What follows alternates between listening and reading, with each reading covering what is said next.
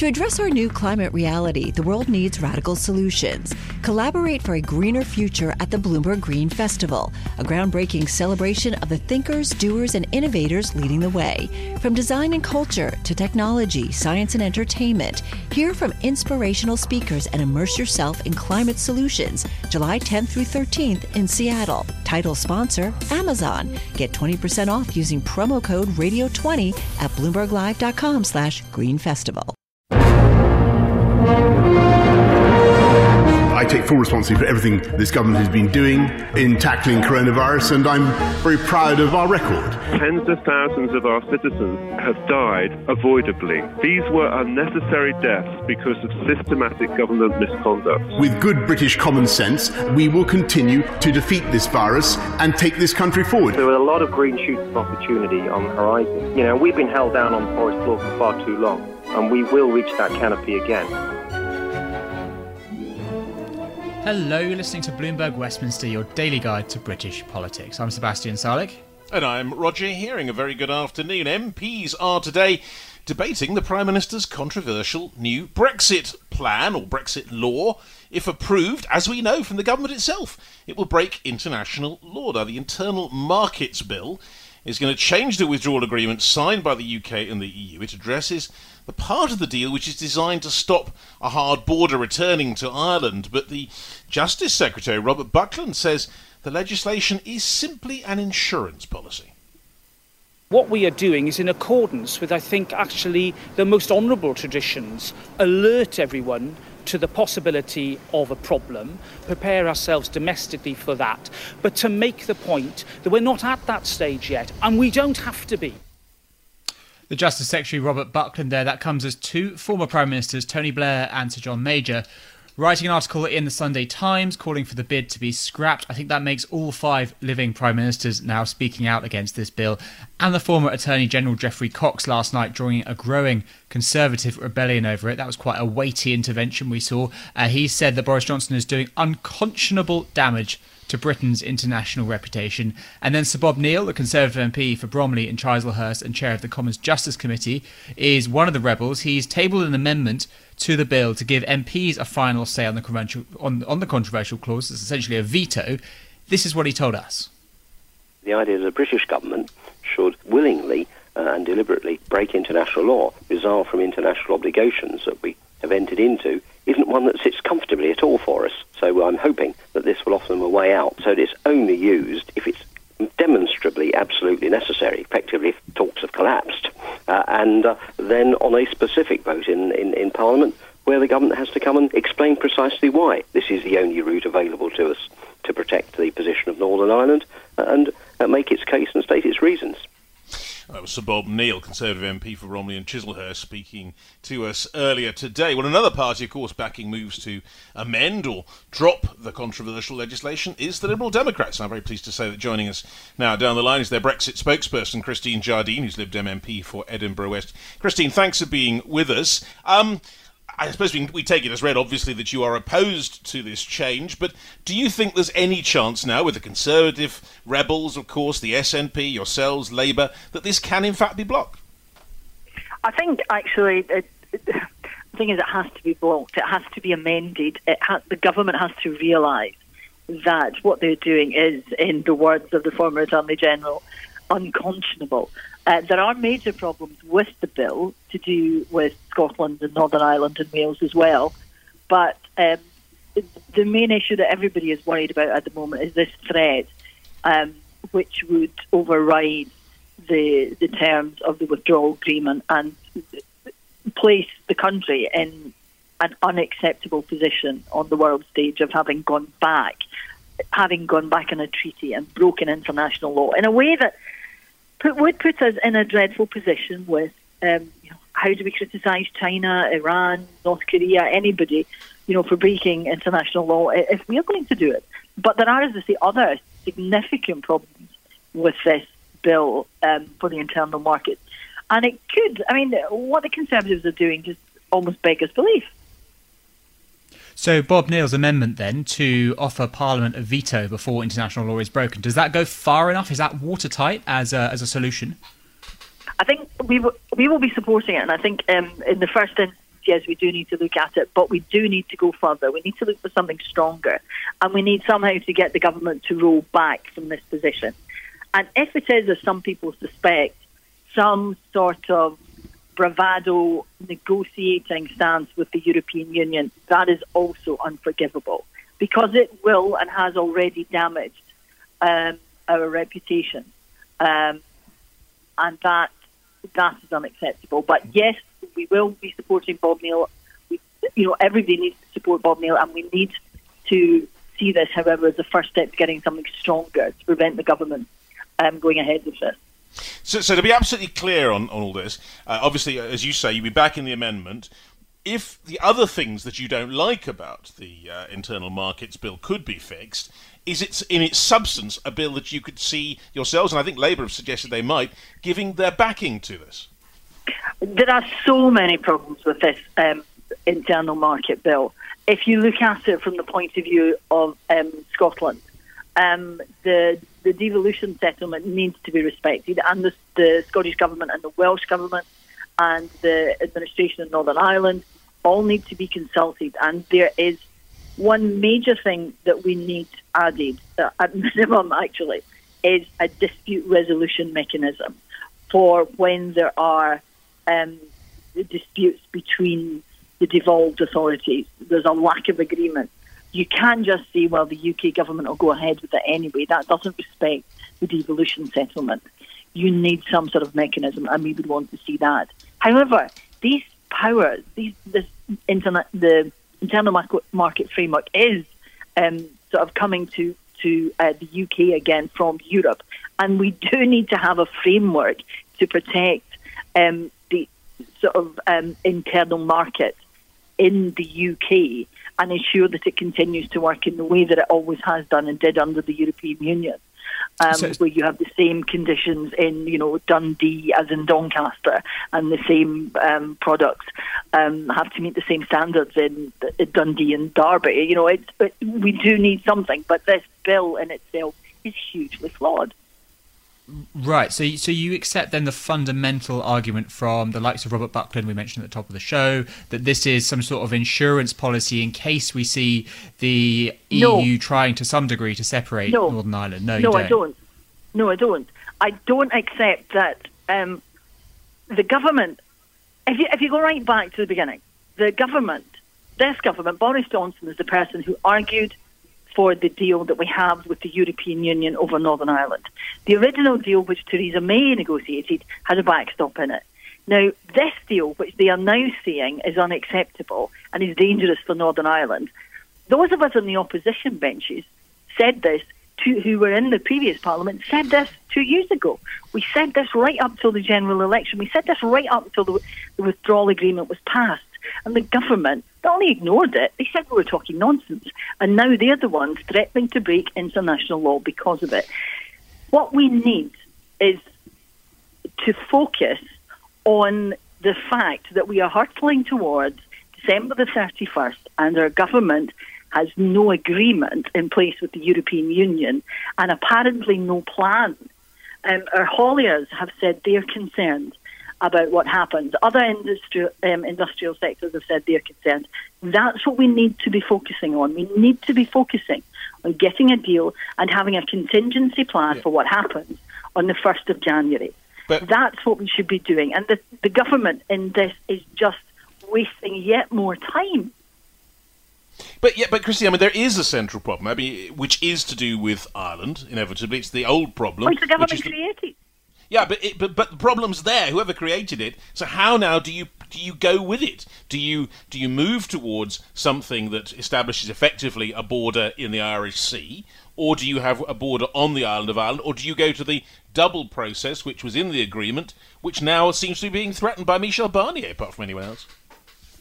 Do you see the frustration that those of us on the opposition benches have, though? Those of us who said that this was a problem. Everybody who said, right back on the 24th of June 2016, the Northern Ireland Agreement, the Good Friday Agreement, is in danger because of this, and you have to be careful about it.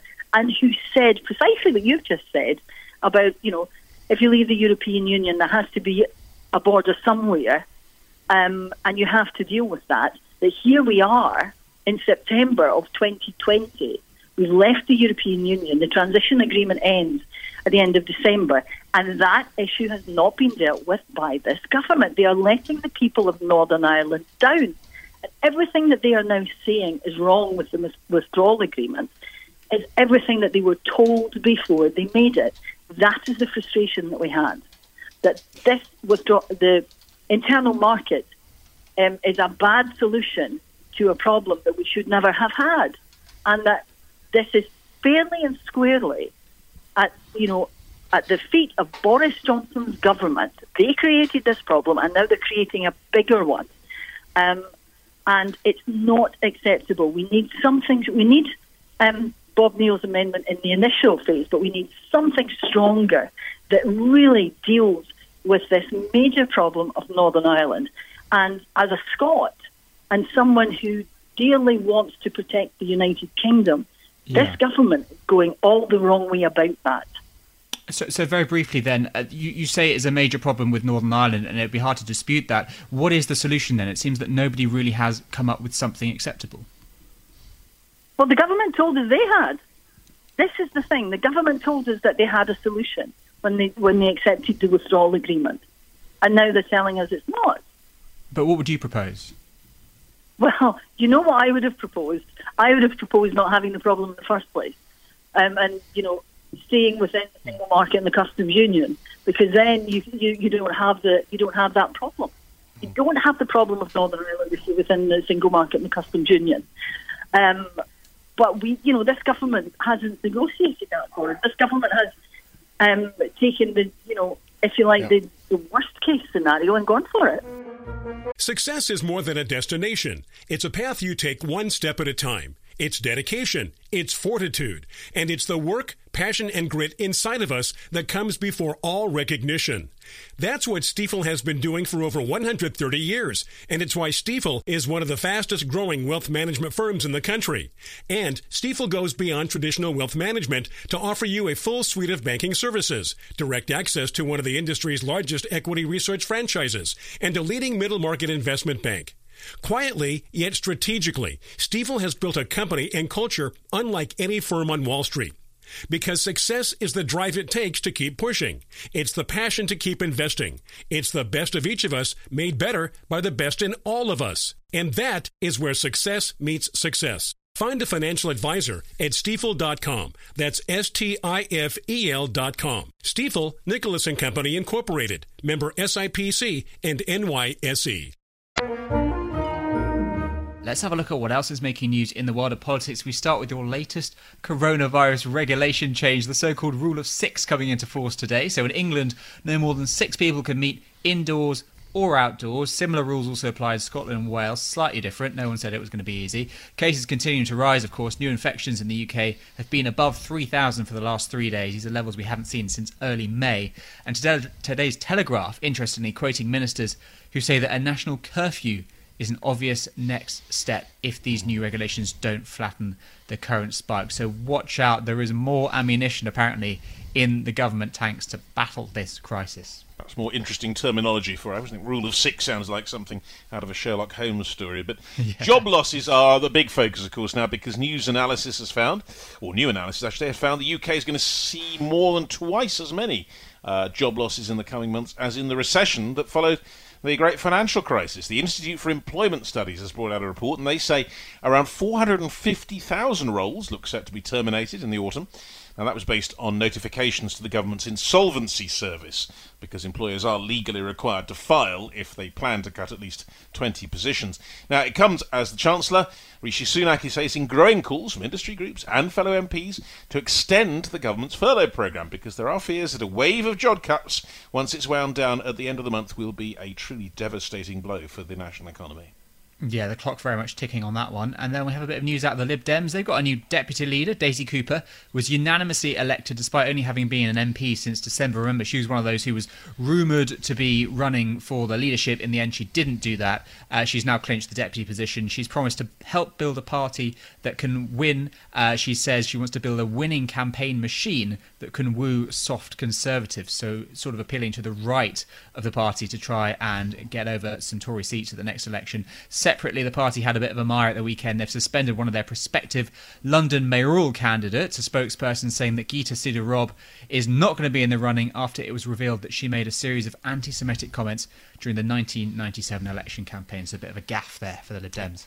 It does seem to be something that gets into all parties in one form or another and causes immense problems. Right, in the midst of all the arguments that we've heard about earlier in the programme about the government's plans to change the withdrawal agreement, where does it leave British companies who need to trade with the rest of the world, or Britain's trade more generally? We're joined by Chris Southworth, who's Secretary-General at the UK's International Chambers of Commerce. Chris, thanks for being with us.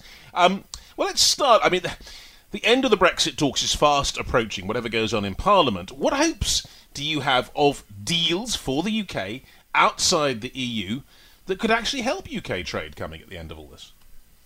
Well, we've just recently had the Japanese deal, haven't we, that's been agreed. I think that's a major breakthrough and something we should all welcome. And in particular, the reference to the free flow of data and digital trade is really critically important, and financial services too. You know, what we need really in these deals is modern trade corridors of the likes that Singapore is pushing out. And of course, that will create modern trade routes that are, of maximum benefit to particularly the services economy in the UK, but more broadly too. But we really need more deals, don't we? We've had the Swiss deal, which was materially different to the arrangements that we had with Switzerland through the EU, but it was a deal all the same. But this is the first sort of proper deal. And most of the rest are all just rollover continuity deals and will have to be negotiated at some stage. So we just haven't had the sort of delivery that we were all promised, and there's a lot of work to do. And of course, everyone is still watching the EU arrangements because, many of our foreign investors, foreign companies are trading through Britain into Europe. So that border is critical, particularly to integrated supply chains and global value chains more broadly. But you say we need deals, Chris, but surely it comes down to the numbers, which I'm sure you'd agree. We've had Switzerland, we've had Japan. Both of those not a huge part of a boost to UK GDP. The US seems to be a critical one. I suppose a two-part question here. One is how much can that stem any loss we get from the EU? And I would also ask you about the state of it now that we've had Speaker Pelosi saying that it may not go ahead, it may not get backing if the government throws the Good Friday Agreement into doubt. Well, yeah, I think there's two things there. I mean, the US deal is pretty much in the long grass until after the US elections. They run out of track, really, to get anything significant negotiated before then. And, of course, don't forget in the US, it takes quite a long time for the new administration, if there is one, to get up and running and into place. So that means there's going to be quite a long lag. And so, in other words, it won't replicate the gap or fill the gap in the short term. From whatever happens with the EU, and then the EU deal itself looks thin at best, and quite likely, or increasingly likely, I should say, of getting no deal whatsoever. So, there's a huge gap to fill from that EU trade arrangement, and the US deal is not looking like it's going to come in the short term, and there are risks. The internal markets bill has been flagged, as you say, as a specific risk to the bill. But the government's also removed all the sort of non-business stakeholders from its advisory groups on these trade negotiations. And in the US context, that's really important because what it does now is increase the risk of the situation we had with the Transatlantic Trade Investment Partnership, where that deal just went straight down the toilet after 5 to 7 years of negotiation because the wider sort of NGO community, civil society groups, consumers just didn't agree with the deal, and they sunk the deal within weeks. So removing these representative voices from the advisory groups on the negotiations, it really leaves them no choice now but a guaranteed media fight, and that's going to really raise the heat on the negotiations, but it'd be very, very divisive and run the risk of the same happening again, which is a real shame. Yeah, Chris, I mean, this must be in the minds of your members, people you talk to a lot, but what are they actually saying to you? I mean, give us a sense of what the conversations you're having are like right now about the prospects for the future, given everything you've said. Well, I think, the business community and the wider stakeholder community are amazingly unified. What everybody is telling me unanimously is that we want to build back better. We do want a greener, more sustainable, more inclusive economy, but we can't do that on our own as the business community. We need to be working alongside consumers, civil society, workers, and government to make sure that those deals that we do actually work for everybody, and everybody feels the benefits. We all recognize that we have failed to do that in the past, and we mustn't replicate that situation going forward. We've got to do things differently. But so there's a real frustration, actually, and it's not in the interest of business, don't forget, to sit at the table and negotiate, go through the pains of negotiating a deal over many years, for that deal then to fall over at the end for no other reason that other voices haven't been heard in the process, and then come in and understandably feel frustrated that they're not getting what they want. The way to do deals now is in a much more inclusive format. We have to do that. We have to recognise that and respect it. Otherwise, we're not going to get to that end goal that we all want to see, which is a better place to live, where the trade, the benefits of trade are more evenly distributed, and tackling the inequalities that we can clearly see in front of us. And how does the desire to build back better, to use the slogan, sit alongside Britain's post-Brexit future? Are members optimistic that those two things can align in a positive way? Well, I think that's a really good question, and that's definitely on the minds, I think, of everybody. There's just so many inconsistencies, aren't there, at the moment? I mean, just as I've described, the sort of trade governance doesn't really correlate with building back better and making trade work for everyone. But the sort of the narrative is still there from government. We've also got, more broadly, there's a really good report from the APPG on the Sustainable Development Goals, saying the same thing, that the Sustainable Development Goals are a roadmap to recovery, but at the moment they're completely out of visibility and sight on the government's strategy to build back better, when actually they provide a really good framework that all governments are signed up to. So there's a real missed opportunity there to better integrate the obligations that we have committed to in the UN framework, and really make this work. At the moment, it's all a bit messy and a bit fragmented, and that makes it very difficult to understand what's going on and where the benefits will actually go. Well, because, Chris, I mean, it's good to talk about the benefits to environment and society coming out of this, but a lot of it is obviously the bottom line for many of your members. Yeah. And they're going to look at possibly WTO rules going forward. I mean, the government's been quite sanguine about this, but your members, I guess, must be pretty concerned about dealing in that situation. Yeah, particularly those working with global value chains where tariffs are really important. Yeah, we've made our views very clear on that. That WTO rules, there is no G7 or major global economy operating on WTO rules. It's completely unheard of. So it really would not be good. And all it does is just make the hit harder from leaving Europe. And it's, is that really necessary? I don't think anybody feels it is. The EU deal really does need to get done. Even if it's a thin deal, it's better than no deal. Anything is better than no deal. We said that right at the beginning. So it's quite extraordinary, really, 4 years later, to be still now considering a no deal situation. We really shouldn't be in this position, particularly in the current climate with COVID. We need to use every single channel and vehicle that we possibly can to get the best possible trading arrangements, because trade is clearly a fundamental part of how we're going to recover. We need to be trading around the world on the best terms possible. Bloomberg Westminster. Listen weekdays at noon on DAB Digital Radio in London. To address our new climate reality, the world needs radical solutions. Collaborate for a greener future at the Bloomberg Green Festival, a groundbreaking celebration of the thinkers, doers, and innovators leading the way. From design and culture to technology, science, and entertainment, hear from inspirational speakers and immerse yourself in climate solutions, July 10th through 13th in Seattle. Title sponsor, Amazon. Get 20% off using promo code RADIO20 at BloombergLive.com/Green Festival.